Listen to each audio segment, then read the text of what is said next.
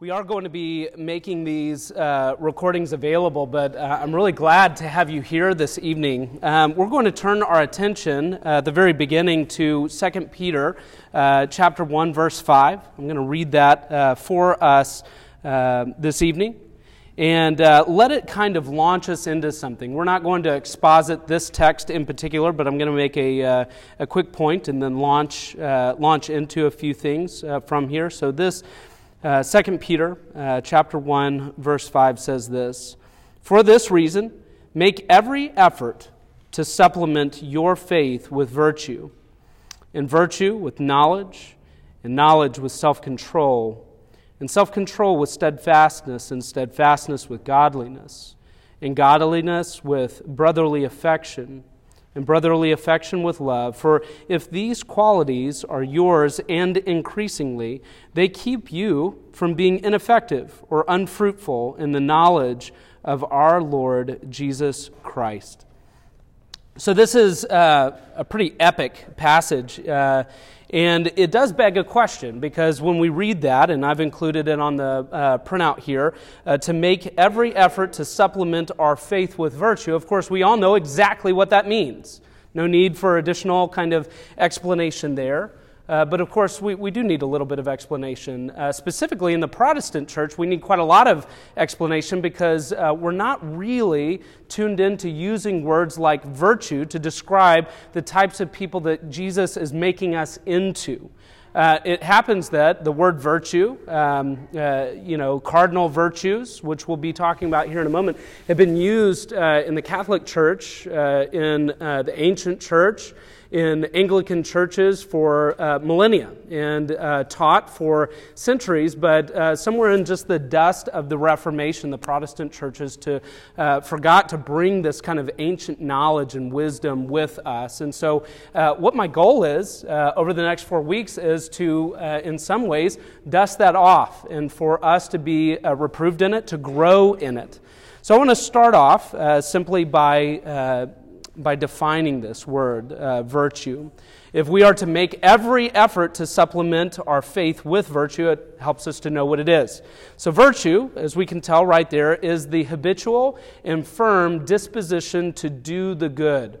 There are lots of catechisms that include a good definition for what virtue is, but this is one of the best. It's the habitual, that means the habit. It's the regular meeting out of one's faith in daily life. It's a habit, but it's not a flimsy one. It's not a flabby one. It's not one that is plastic or moldable. It's one that's firm in its disposition to actually accomplish something, and that is to do the good.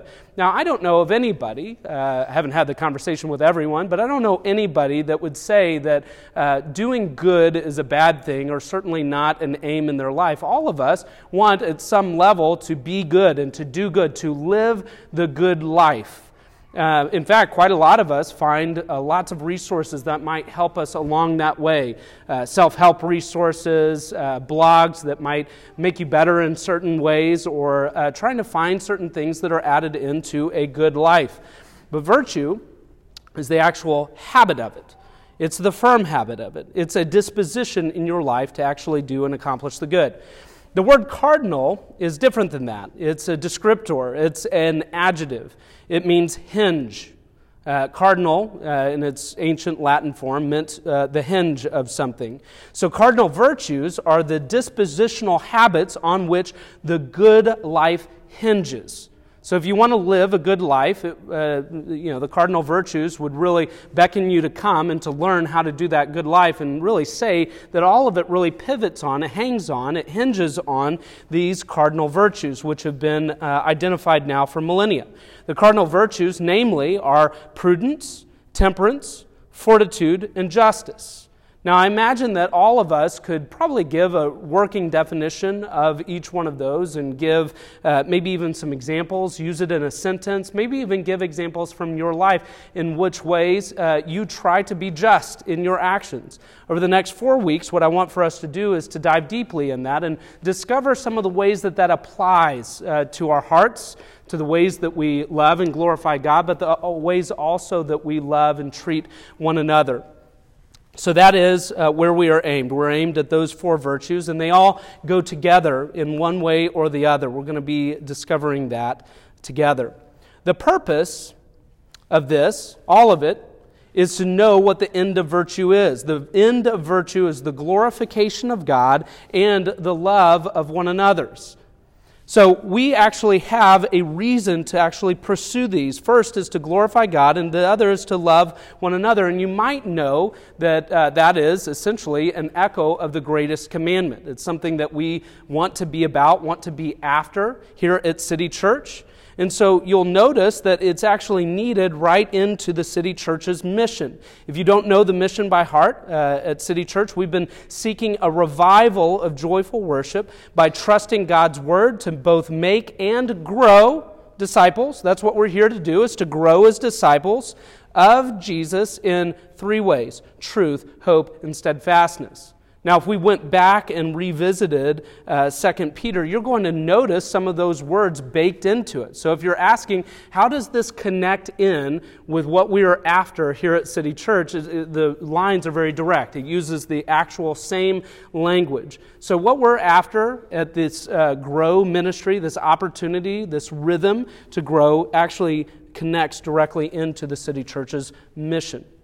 Now, every time that we begin, especially something where we're not starting directly with a passage that we're going to exposit, is to know what is it that we're after during this time. As we talk about virtues, there has to be a problem that we're trying to solve. Here's the best, there are many ways that I think that this applies, but this is the best way that I can put it. In modern America, atomized, that means like literal, atom, so we're all pulverized into this fine powder of individuality. Atomized and untethered individuals have created a culture in which values, ethics, morality, will, and actions are completely disconnected from anything other than our personal desires. So if you want to go ask somebody about their morality, if you want to go ask somebody about what is right and wrong, you're likely to hear people talking about what they personally think about a specific topic or about the world in general. This unmoored existence, this untethered existence, has left us looking to glorify our small g gods in a way that seems right to us in the moment. It could change at any other moment, but that seems right to us now, and then leaves us unable to truly love one another in any way that is not inherently self-referential, because we're always going to be going back to referring what we think, not self-reliant or self-glorifying. So that's the problem, as concisely as I can put it, is we're living in this postmodern world as postmodern human beings and believing that everything is relative to what we think, what we desire at any one moment. So that's a problem. It's not the only problem, but it's a problem. The solution is found in the gospel.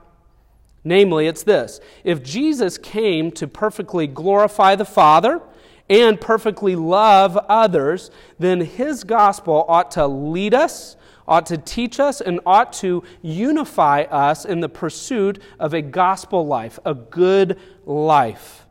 We ought to see our Savior, his perfect living example in the Scriptures, his sacrificial death, and his resurrected life, the virtues of being wholly human. To be the kind of holy creature intended in creation before the fall, recreated in his image through the gospel, and that he intends to live with in unity for all of eternity. So virtues are really, really important. They're actually taking a look at the gospel of Jesus Christ and asking, what kind of life is demanded of me in this life, death, and life of Jesus? And then being brought into that, being taken up in it, actually being elevated to the good life, the gospel life. That's the solution to it. So, how do we want to make application there? Those who want to glorify God can take notice of these cardinal virtues as millennia-old signposts to Christ-likeness. Those who want thriving friendships, those who want thriving marriages and thriving families in which to raise children, Those who want to give the best of Christ and give the best of themselves to other people in their lives need look no further than an adventure towards an increasingly virtuous life. One author that I read called this the art of living. The art of living. So that's what we're trying to do. That's not just the solution, but that's how we're going to be trying to make an application here. Now, you might be asking, hey, why have I been in church all of this time? Why have I been studying these things and not really heard all that much about the cardinal virtues? And I want to provide a context for that. It seems easy to become complacent in our sanctification. It's easy to become prideful and think that we've reached the apex of our theology. We know all that we needed to learn about God and man and all of the doctrines of the faith. One could think that they have realized everything that they needed to this side of heaven theologically, thinking that the rest of life was simply walking out the things that we already know. No need to learn anything more, no new categories to explore. Thus far is good enough. Virtue, then, is a new field to consider and explore. So if you're like me, I really had not ever explored these virtues at all prior to just a few months ago. And what I discovered is that my prideful arrogance, thinking at different times along my life, well, I've concreted my theology. I know what I believe about these things. No additional realms of exploration. No need to include anything else as a part of my being. I've arrived. Well, here, what I want you to hear, if you're like me and have thought that pridefully, this is a new playground on which to play. This is a new mountain to climb. This is a new idea to take in and to really test the spirits in. It's an exciting thing. However, it is important to realize where virtues flow from. They can be found distinctly in Scripture. You can go and find the word prudence used in Scripture. You can go look at times and examples of fortitude in Scripture. And so I don't want to overstep that. You can go and do a systematic theology of it. But what we need to know and understand is that virtues are neither a beginning nor an end. Rather, we start in creation with a Creator that designed us and designed us with a purpose in mind. So we don't start with virtues. That's what the world does. The world says, I want to be a good type of person, and then that's the end, that's the aim, and that's where they started. That's where many self-help books start. Rather, we as Christians start in creation, where God actually literally created us. And if He created us, then He created us with a purpose in mind. No room for relativism here. Our Creator has rightfully revealed to us the way that life works best. Sin steps into this and obscures that purpose for creatures like us, so we can't be surprised when there's so much discord, when there's so much obfuscation of what this life is really for, and how, if it's even possible to tell, things work best. Thus, there is both a need for redemption, which is ours in Christ, and also a need to align our sinful, disordered lives with our Creator and our Redeemer's commands. We genuinely must decide whether or not our Creator can place demands on our lives and whether we will delightfully and with delightful duty align our wills with His. Then, after that, there are other works of the Spirit in His people. So even before you get to virtue, there is things like love and peace and patience, kindness, gentleness, self-control. There's things like this that the Spirit is naturally ringing out in people's lives, actually bringing to fruition. There's things also that we see commanded in Scripture for humility and generosity and gladness and the like. Only then do we come to virtue. And I want to use a description of this that I haven't found anywhere else, but personally it resonated with me, and that is metallurgy. Okay, metallurgy is that practice of taking one metal and working it in with another one. There are Bronze Ages and Copper Ages and all of these sorts of things where there was metallurgy involved in making and creating useful and beautiful things. This is a lot like what I think that virtues are. Virtues are essentially like theologically applied ethics. A helpful way of this is seeing virtues flow out of a theology of God, man, redemption, and sanctification. So if you will, we'll take the things that we see in Scripture as raw materials that are melted down, mixed together, and then shaped into good, firm habits of personal constitution like prudence, temperance, fortitude, and justice. So yes, you can study it systematically or thematically in Scripture, but I think that more rightly we should see that there is this story of Scripture, there are these commands of a person, and what God is doing is just like bronze. It's taking copper and mixing it with a few other metals, and then we're fashioning a spear with which to have some fortitude, or we're having jewelry or a crown with which to see prudence. These sorts of things can be fashioned out of the raw materials that we see in Scripture. So I want for a moment to have a quiet exercise, one that you do in your own mind. All ages are asked to, participate in this. I want to ask you, have you or can you think of a time recently where you faced a moral dilemma?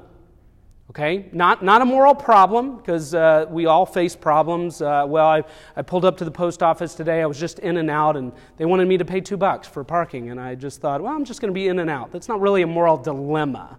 It's a problem. You got to kind of sort through it. There's a moral aspect to it, but I'm talking about something really morally deep. Do I share something that somebody shared with me in confidence, if it's in order to help that person with some degree of confidentiality around it? It's a moral dilemma. Can you think of a time recently where you faced a moral dilemma? Should I think about it and name it for a few moments? Now what I want to do is ask you, how did you face that? How did you come to terms with the moral contours of the dilemma that you were facing? How did you think about it? Did you reference yourself and just think, well, I think these kinds of things? Did you go to a trusted friend that gave you some maybe good advice, or maybe it wasn't so good advice? Did you go to Chicken Soup for the Soul to feel good about yourself no matter what you decided? There's lots of ways that we can face moral dilemmas. What I want to do is actually point us towards Romans chapter 7, verses 15 and 19. I'm going to summarize them here just really briefly. And what I want to do here is encourage you in the midst of some of the mess here. Paul says this, I don't understand my own actions, for I do not do what I want, but I do the very thing I hate. For I do not do the good I want, but the evil I do not want is what I do. Here's the reason why I'm starting here.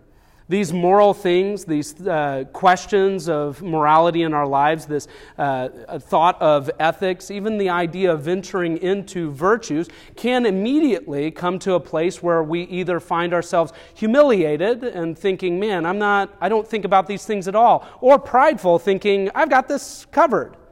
And what I want us to see is Paul saying, man, I face these kinds of things all the time, these internal struggles. Things that I want to do and know are right, I don't do. Things that I don't want to do, I do, and I agree that the law is good, and I'm held culpable and accountable for those kinds of things. What I want for this to do right from the get-go is produce a little bit of humility in us. If we approach the topic of virtue and approach it either in a completely humiliated way, there's no way that I could learn to be a virtuous person, you're wrong. Christ actually wants to produce godliness in you. If you come to it thinking, I don't have anything to learn because I've already got all of this stuff handled, you're wrong, because God actually wants you to have some humility with which to, face these things. So, in a sentence, the virtuous man and woman starts with moral and epistemological humility. Now, that word that I'm using there, I want you to grab it. I want you to hold on to it. I want you to remember it. Epistemology is the study of how we know things.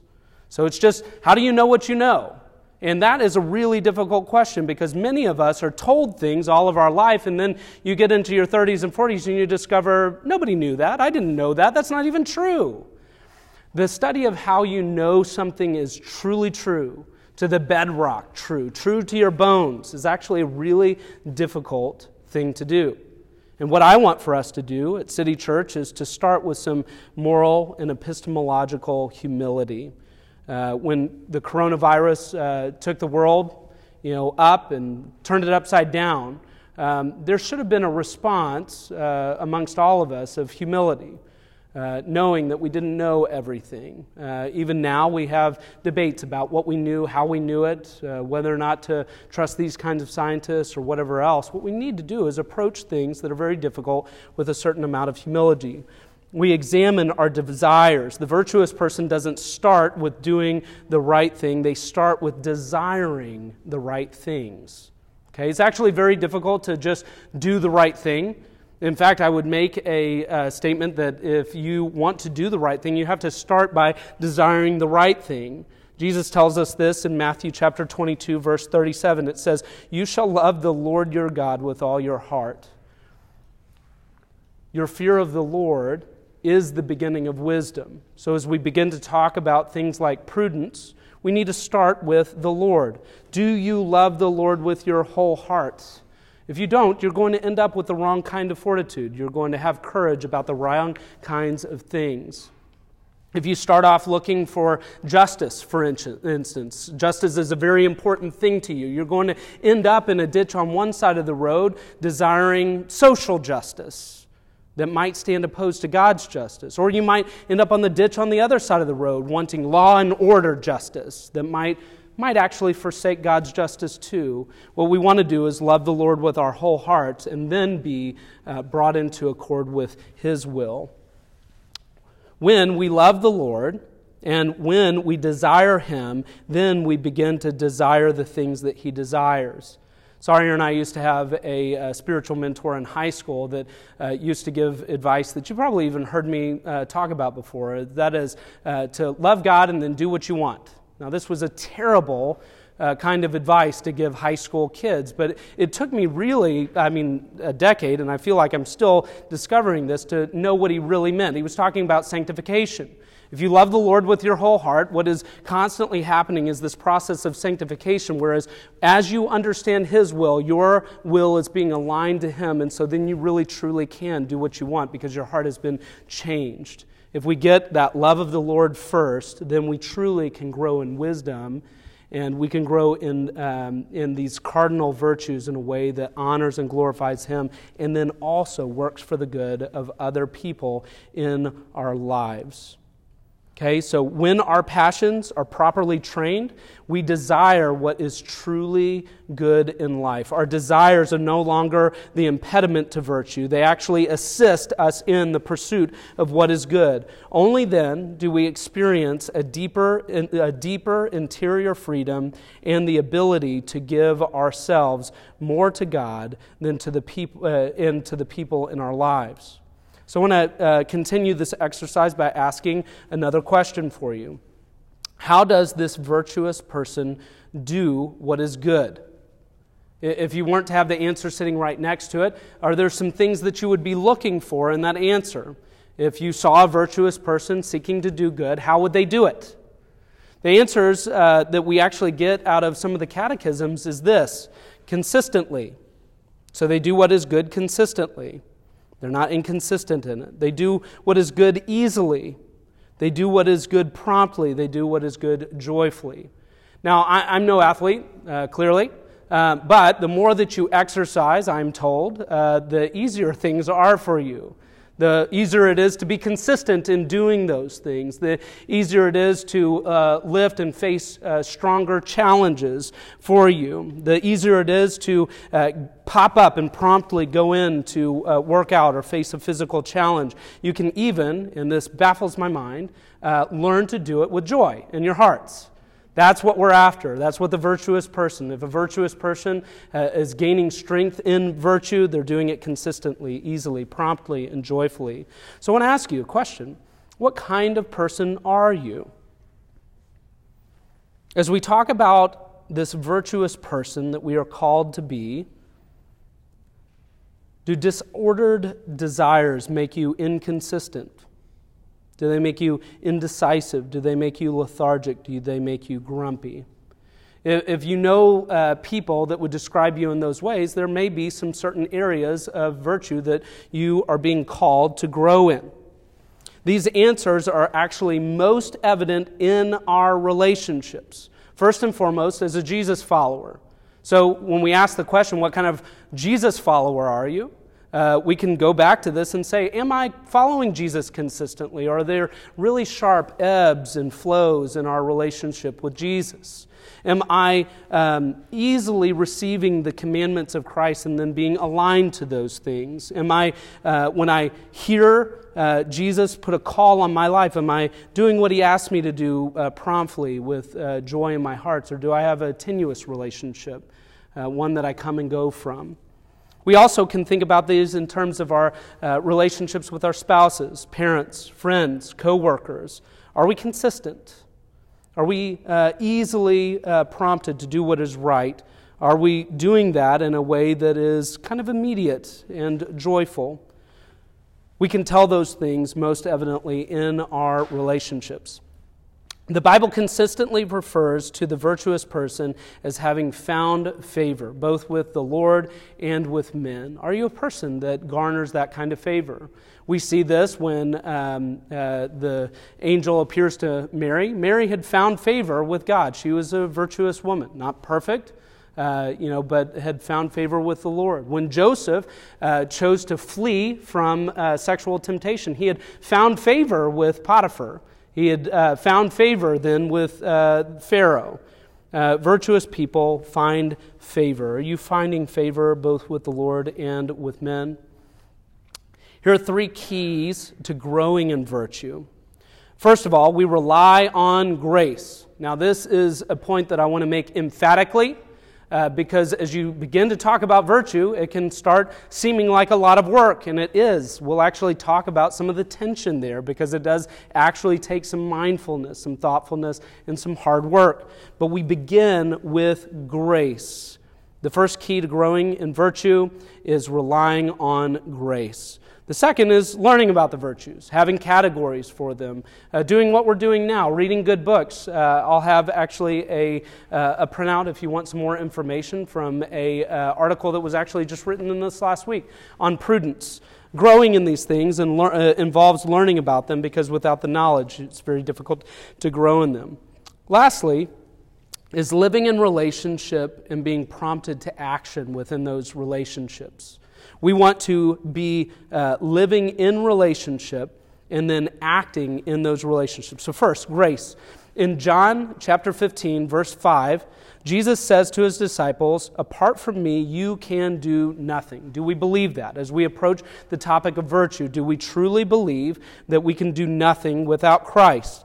Satan and sin want us to believe that our good work can lead to a good life in the context of self-reliance. We can do it ourselves. We can bootstrap this. That's false. Grace is what we need to be relying on. But we cannot grow without knowledge. 2 Peter, we quoted it earlier, starting in chapter 2, verse 16, says this, to supplement your faith with virtue. But then it goes on to say to supplement virtue with knowledge. It's very difficult, maybe even impossible, to actually grow in virtue without learning something about it. So seek out good resources on virtue.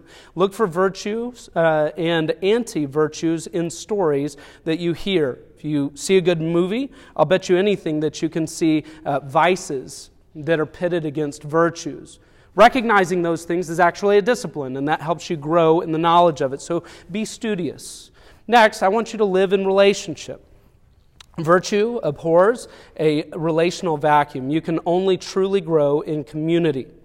Relationship reveals our vices. Anybody who is married knows this. Anybody who has had a deep friendship knows this. You can't live in relationship with someone without vices coming to the fore.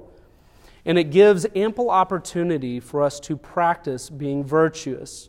In fact, what I would say is that relationships, if we'll allow it, allow for us to actually acknowledge and call out vices, as uncomfortable as it can be. A lot of us spend a lot of time almost disarming our marriages and our friendships from being able to call us out on things where we're acting not virtuously or in our vices.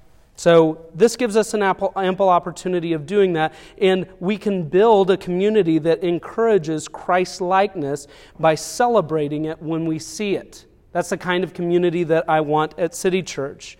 In the context of that relationship, there is also action. You can't be inactive in relationships. Sawyer and I talk a lot about this in terms of conversation. There are introverts, there are extroverts. It's really common for an introvert to go out with an extrovert and to go to get a drink or to lunch. And the extrovert will say, here's a story. And that person, the introvert, will say, that's nice. And they say, here's a question. And there will be a one-word answer. And it's not a reciprocal conversation that goes back and forth. We actually get to practice these things in community. We get to grow in virtue together. Those things that kind of come out in us within the context of community gives us opportunities to practice prudence and temperance, fortitude and justice, and all of them require action on our part. However, they do not make us righteous. You can work on being a virtuous person. You can actually give it a lot of your attention. You can learn about it. You can live in community. You can do all of these things, but it doesn't make you righteous because there is only one who makes you righteous, and that is Jesus. Practice does not make perfect. Only God does. So what is the vision for virtue at City Church? As we kind of turn our attention towards prudence, what is it that we want to do here over the next few weeks, over the next year? City Church hopes to be a place for the Christ-exalting, image-bearing faithful to grow in the virtuous life. 1 Corinthians 11, verse 1, challenges us to be imitators of Paul as he imitates Christ. A city community with exemplars of Jesus, living in dependency on the Spirit, relationship with the Father, and virtuous community with one another would be an undeniable testimony of grace. Again, virtue is neither the beginning nor the end. However, a people of sin and vice steal glory from God, while those living graceful, dignified, virtuous lives reflect His glory to one another and to the world around them. That's the kind of place that we want to be, is the place where God's glory is given and His love is shared with one another. So I want to invite you over the next few weeks to heed the call seriously to examine your life and to help City Church build a place set apart to live grace-filled lives of prudence, temperance, fortitude, and justice. Your moral life plays a vital part in the lives of the loved ones around you and helps us disciple the next generation of faithful believers into the good life with Jesus.